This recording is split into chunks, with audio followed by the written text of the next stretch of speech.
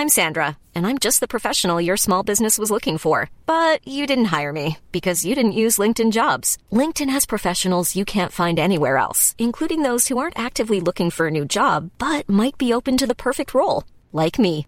In a given month, over 70% of LinkedIn users don't visit other leading job sites. So if you're not looking on LinkedIn, you'll miss out on great candidates like Sandra. Start hiring professionals like a professional. Post your free job on linkedin.com/people today.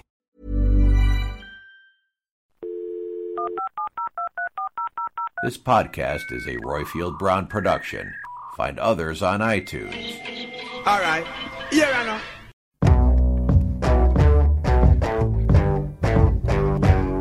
In an uncertain world, there is always music which can be listened to in good company. Welcome to Friday 15, the show where we speak to friends and interesting people to the backdrop of great tunes and allocate 15 minutes to both. Today we speak to author Tim Marshall about the importance of flags.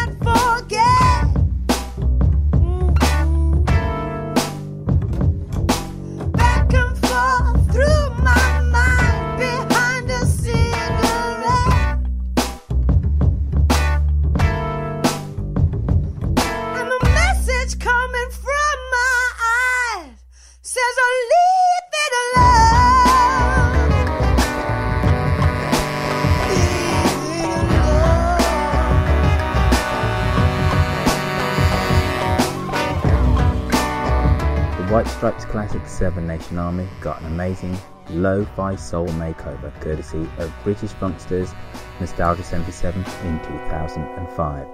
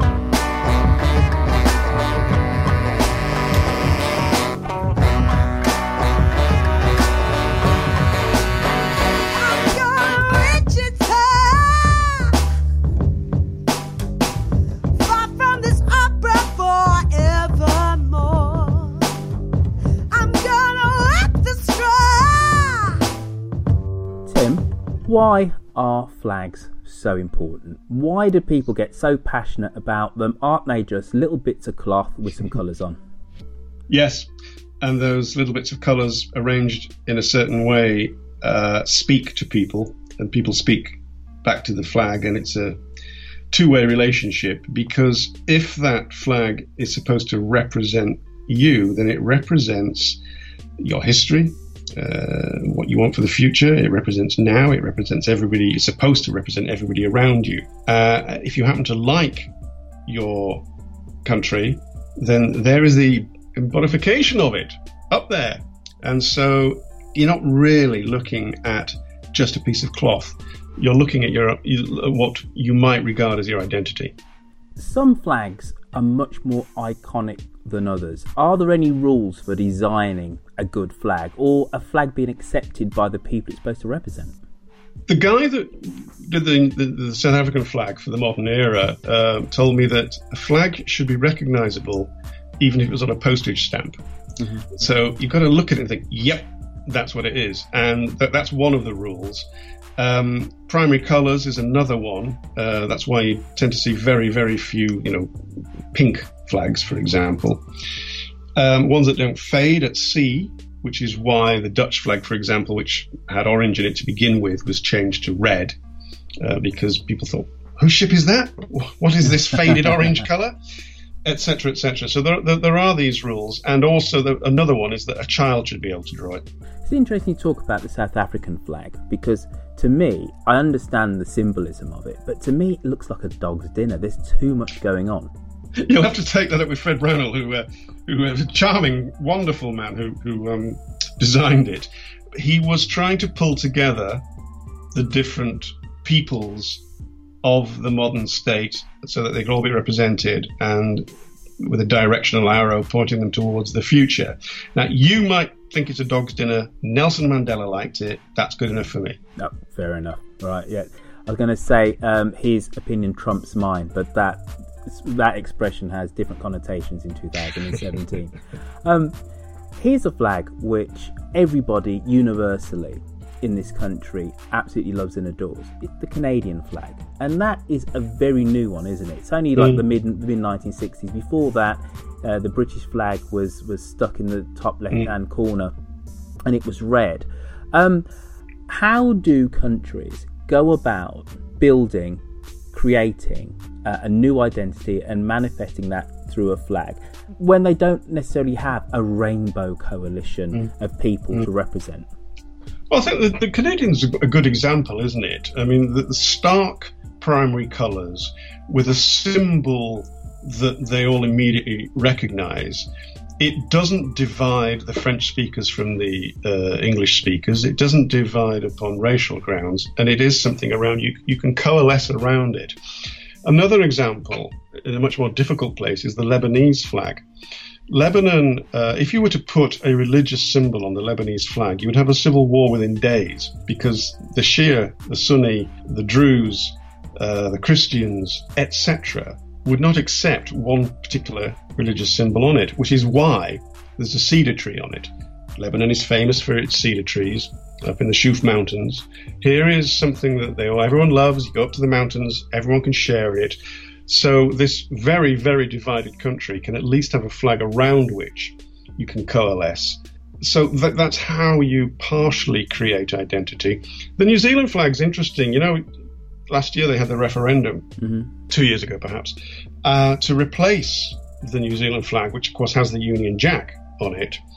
And it was up against only one other flag that won a competition, a black flag with a white fern on it, to represent the country, but it was defeated. They decided to stay with what they've got. Again, I think if they had chosen it, that would have been a flag around which everybody could coalesce. For example, some of the Maori might look at the New Zealand flag, which has got a small flag up there of the people that came and basically overtook their country. So, there are problems. Now, I also think it's better to understand that, recognise it, get past it, and unify and coalesce, and through that get strength together, but without ever forgetting the history. But they stayed with it. I'm trying to think of other examples that pull you together. The Stars and Stripes, each one of those stars represents the state. So there are 50 stars. If there's going to be another one, there'll be 51 stars. The stripes are 13 for the 13 original colonies that broke free from Britain. So when you look at it, you're looking at their history and what they stand for, what they're supposed to stand for: freedom and unity through the individuals. In fact, their motto is from many one.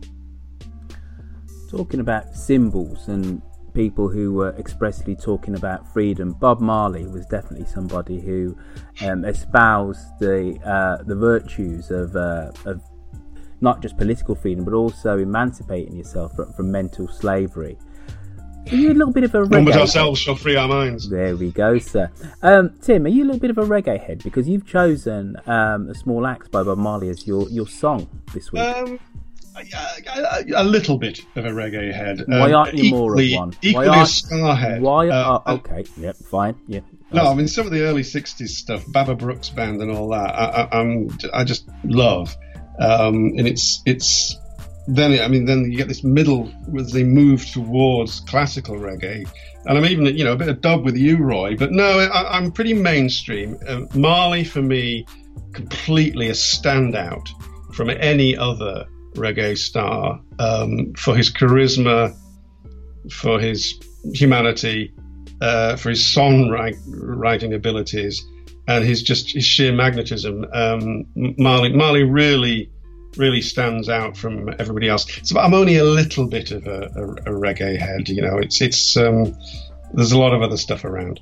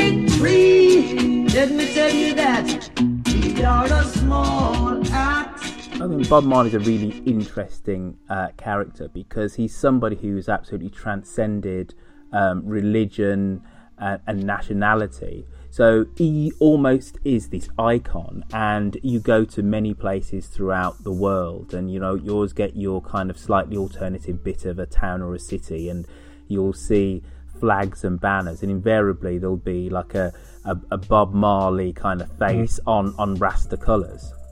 Yeah, I mean, he's one of the many things that really put Jamaica on the global map, and he's got to be Jamaica's best known figure. Well, Usain Bolt now, maybe. Usain Bolt, contemporary though, isn't it? Is Usain Bolt still going to be as iconic in 10, 15 years' time? I'd probably doubt, but definitely he's up there in the trio of famous and influential Jamaicans. Yeah, put it this way, we will not be rerunning all his wonderful videos of him winning the 100 metres, but we might well still be rerunning videos of Bob Marley singing. He just absolutely, he had something. He had something that allowed him to transcend all sorts of things. Even as a young person, I was struck by, if he's going on about Jah love, he's not that far removed from some geezer with a tambourine or a guitar singing about Jesus wants you for a sunbeam.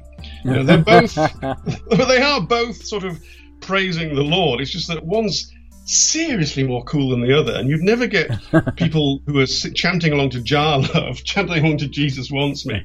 But there was just something he had, an attitude, a state of mind, an absolute magnetism. I remember, I'm old enough to remember when he first burst onto the scene in '75 in the UK, and it was like, wow, what is this? And it opened up a world. Talking about the world and getting back onto the topic of vexillology, which is a hard thing to say.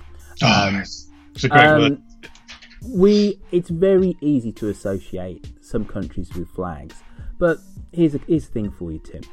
Which flags do you think do not suit their country? Which flags do you look at and go, that does not say insert name of country to me? Nigeria? Because it's got a white stripe. Well, it's just dull, isn't it? I mean, no offence, Nigerians. I know Nigerians who agree with me. It's just dull. It's just green and then white and then green. It's like, and I know that the green represents the wonderful, beautiful colours of the lushness, but it's just boring. When you look at that flag, it doesn't scream Nigeria at you. That's the only one that springs to mind, but there are quite a few. I mean, there's not that many really top flags about. I like the Macedonian one myself. That's pretty cool. Oh, and the Seychelles, it's just a complete rainbow. It's wonderful. Describe the Macedonian flag to the listeners. It's a sunburst of, it's got a sun in the middle and then the rays radiating out from it. It's very un-European in that respect. And there's a very good, quick story about it. There is no country called Macedonia. It's the former Yugoslav Republic of Macedonia, because Greece has a region called Macedonia. So if they allowed, when they broke free from Yugoslavia, if they allowed Macedonia to call itself officially that, so they got it stopped by the European Union. And secondly, the original flag was Alexander the Great's flag. And they said, no, Alexander the Great is Greek. And the Macedonians said, no, he's Macedonian. So again, they lent on everybody, and the flag is Macedonia's second choice, because both countries claim ownership of Alexander the Great. So, this is a great example of not just the power, but the politics of flags. Let's talk. It's another thing which I love about flags is looking at, let's say, Ecuador, Colombia, Venezuela. And at first you look at those flags and you go, wait a minute, they're all the same, or the Central American republics. Tell us some of the stories around countries that have rather similar flags to their neighbours. Well, the example you've given is because there used to be something called Gran Colombia, G-R-A-N, Gran Colombia in Spanish, but it couldn't exist. It was just too vast with two different areas and factions of people, and so it split into 4 different countries who now have very similar colours on their flags. Venezuela, for example. One thing I found interesting about Latin America was, unlike Africa, a lot of them came up with, when they became independent, a lot of them came up with very European type flags. And this is just a personal theory. In Africa, colonialism and the nation states was a relatively short period. And so most of the cultures, languages, food, etc., and to an extent, some of the religions remained intact. So when they threw off the colonial yoke, they were hardly about to choose European type symbols. And that's why I think you don't see that many tricolours. And there are a lot more colourful flags, and you have the red, gold and green for the Pan-African colours. Whereas the Latin Americans, the people there became almost indigenous, if you know what I mean. You know, they were there for 300 or 400 years, the Spanish and the Portuguese. So by the time they became independent, the languages, the culture, the food and the shared history was actually looking back to the old country, which is why I think that the Latin American flags tend to be a lot more European in their outlook. Lastly, sir, which flag has been the most influential on subsequent countries gaining independence, would you say? Good question. I'm full of good questions, mate. Yeah. The reason I got a couple. I'm not full of good answers. Well, again, look, these are questions I haven't always considered, and so I have two answers off the top of my head. One is the American flag, because for all its failings, the American state, the shining city on a hill, etc., does stand for freedom. I mean, we can talk about its failings till the cows come home. But the idea of America, the idea of equality under law, the idea of freedom of religion, all that is inherent in the flag. And I think that all around the world, many peoples who are still suffering under various forms of oppression and dictatorship still look to that flag as an idea of what can be achieved. Not necessarily always the reality of it, but the idea is very important. The other one is the Ethiopian flag, because it was so influential on the design of the African flags as they gained independence, because that was the one country that was not fully colonized and actually beat the Italians. And so when a lot of the African countries became independent, the colors of the Ethiopian flag influenced the colors of the now independent states.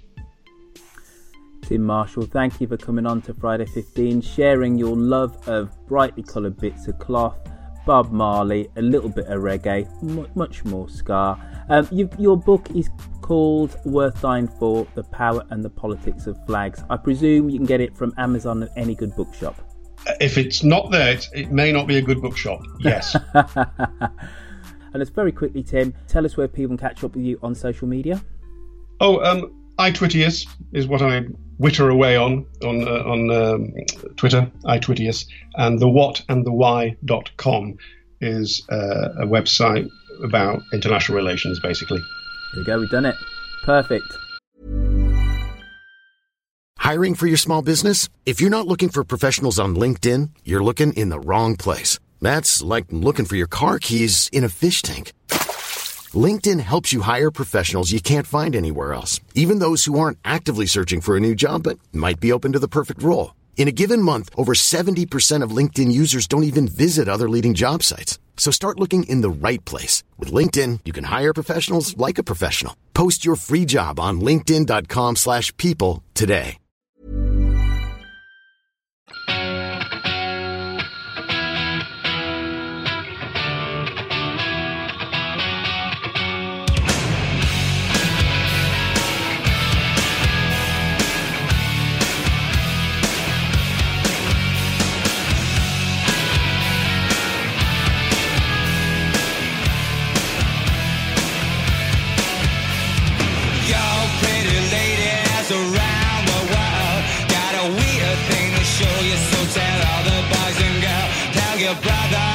Sister and your mama tell we're about to go down, and you know just what to do. With your hands in the air like you don't care. Glide by the people as they start to look and stare. Do your dance, do your dance, do your dance quick, oh mama. Come on baby, tell me what's the word, oh word up. Everybody say, when you hear the call you got to get the call to word. No matter where you say it, you know that you'll be out now. All you sucker DJs who think you fly, there's got to be a reason, and we know the reason why. Why you put on those airs and you act real cool.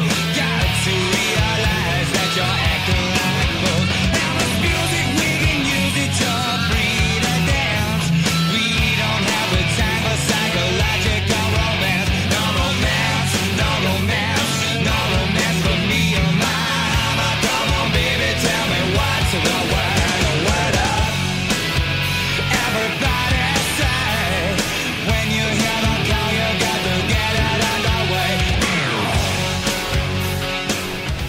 Cameo's classic Word Up was covered by Scottish band Gun.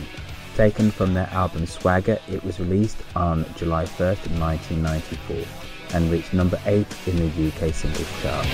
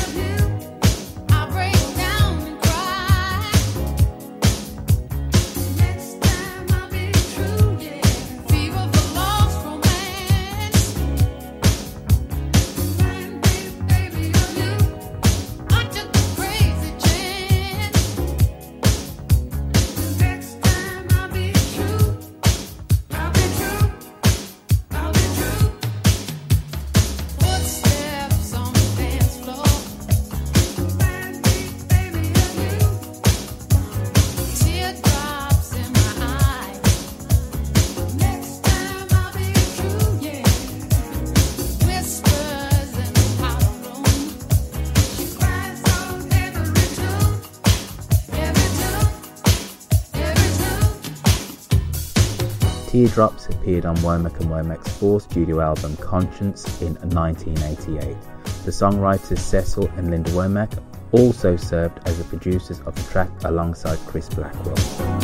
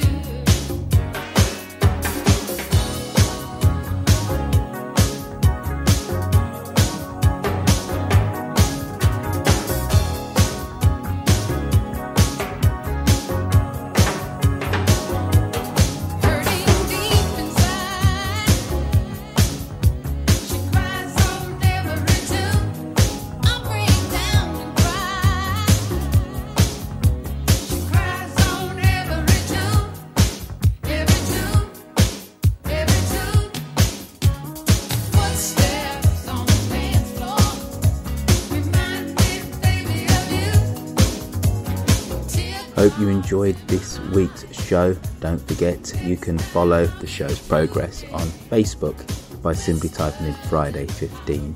You can also find us on Twitter, where you can follow me, where I'm at Roifield, spelled ROIFIELD. Now, every Thursday, you can jump onto Twitter and tweet me and nominate a song for me to put into this week's Friday 15.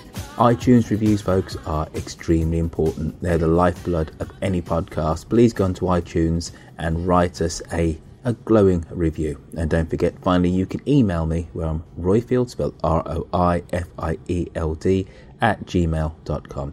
See you all again in 7 days' time for more good music and great conversation. Planning for your next trip? Elevate your travel style with Quince. Quince has all the jet-setting essentials you'll want for your next getaway, like European linen, premium luggage options, buttery soft Italian leather bags, and so much more. And is all priced at 50 to 80% less than similar brands. Plus, Quince only works with factories that use safe and ethical manufacturing practices. Pack your bags with high-quality essentials you'll be wearing for vacations to come with Quince. Go to quince.com/pack for free shipping and 365-day returns.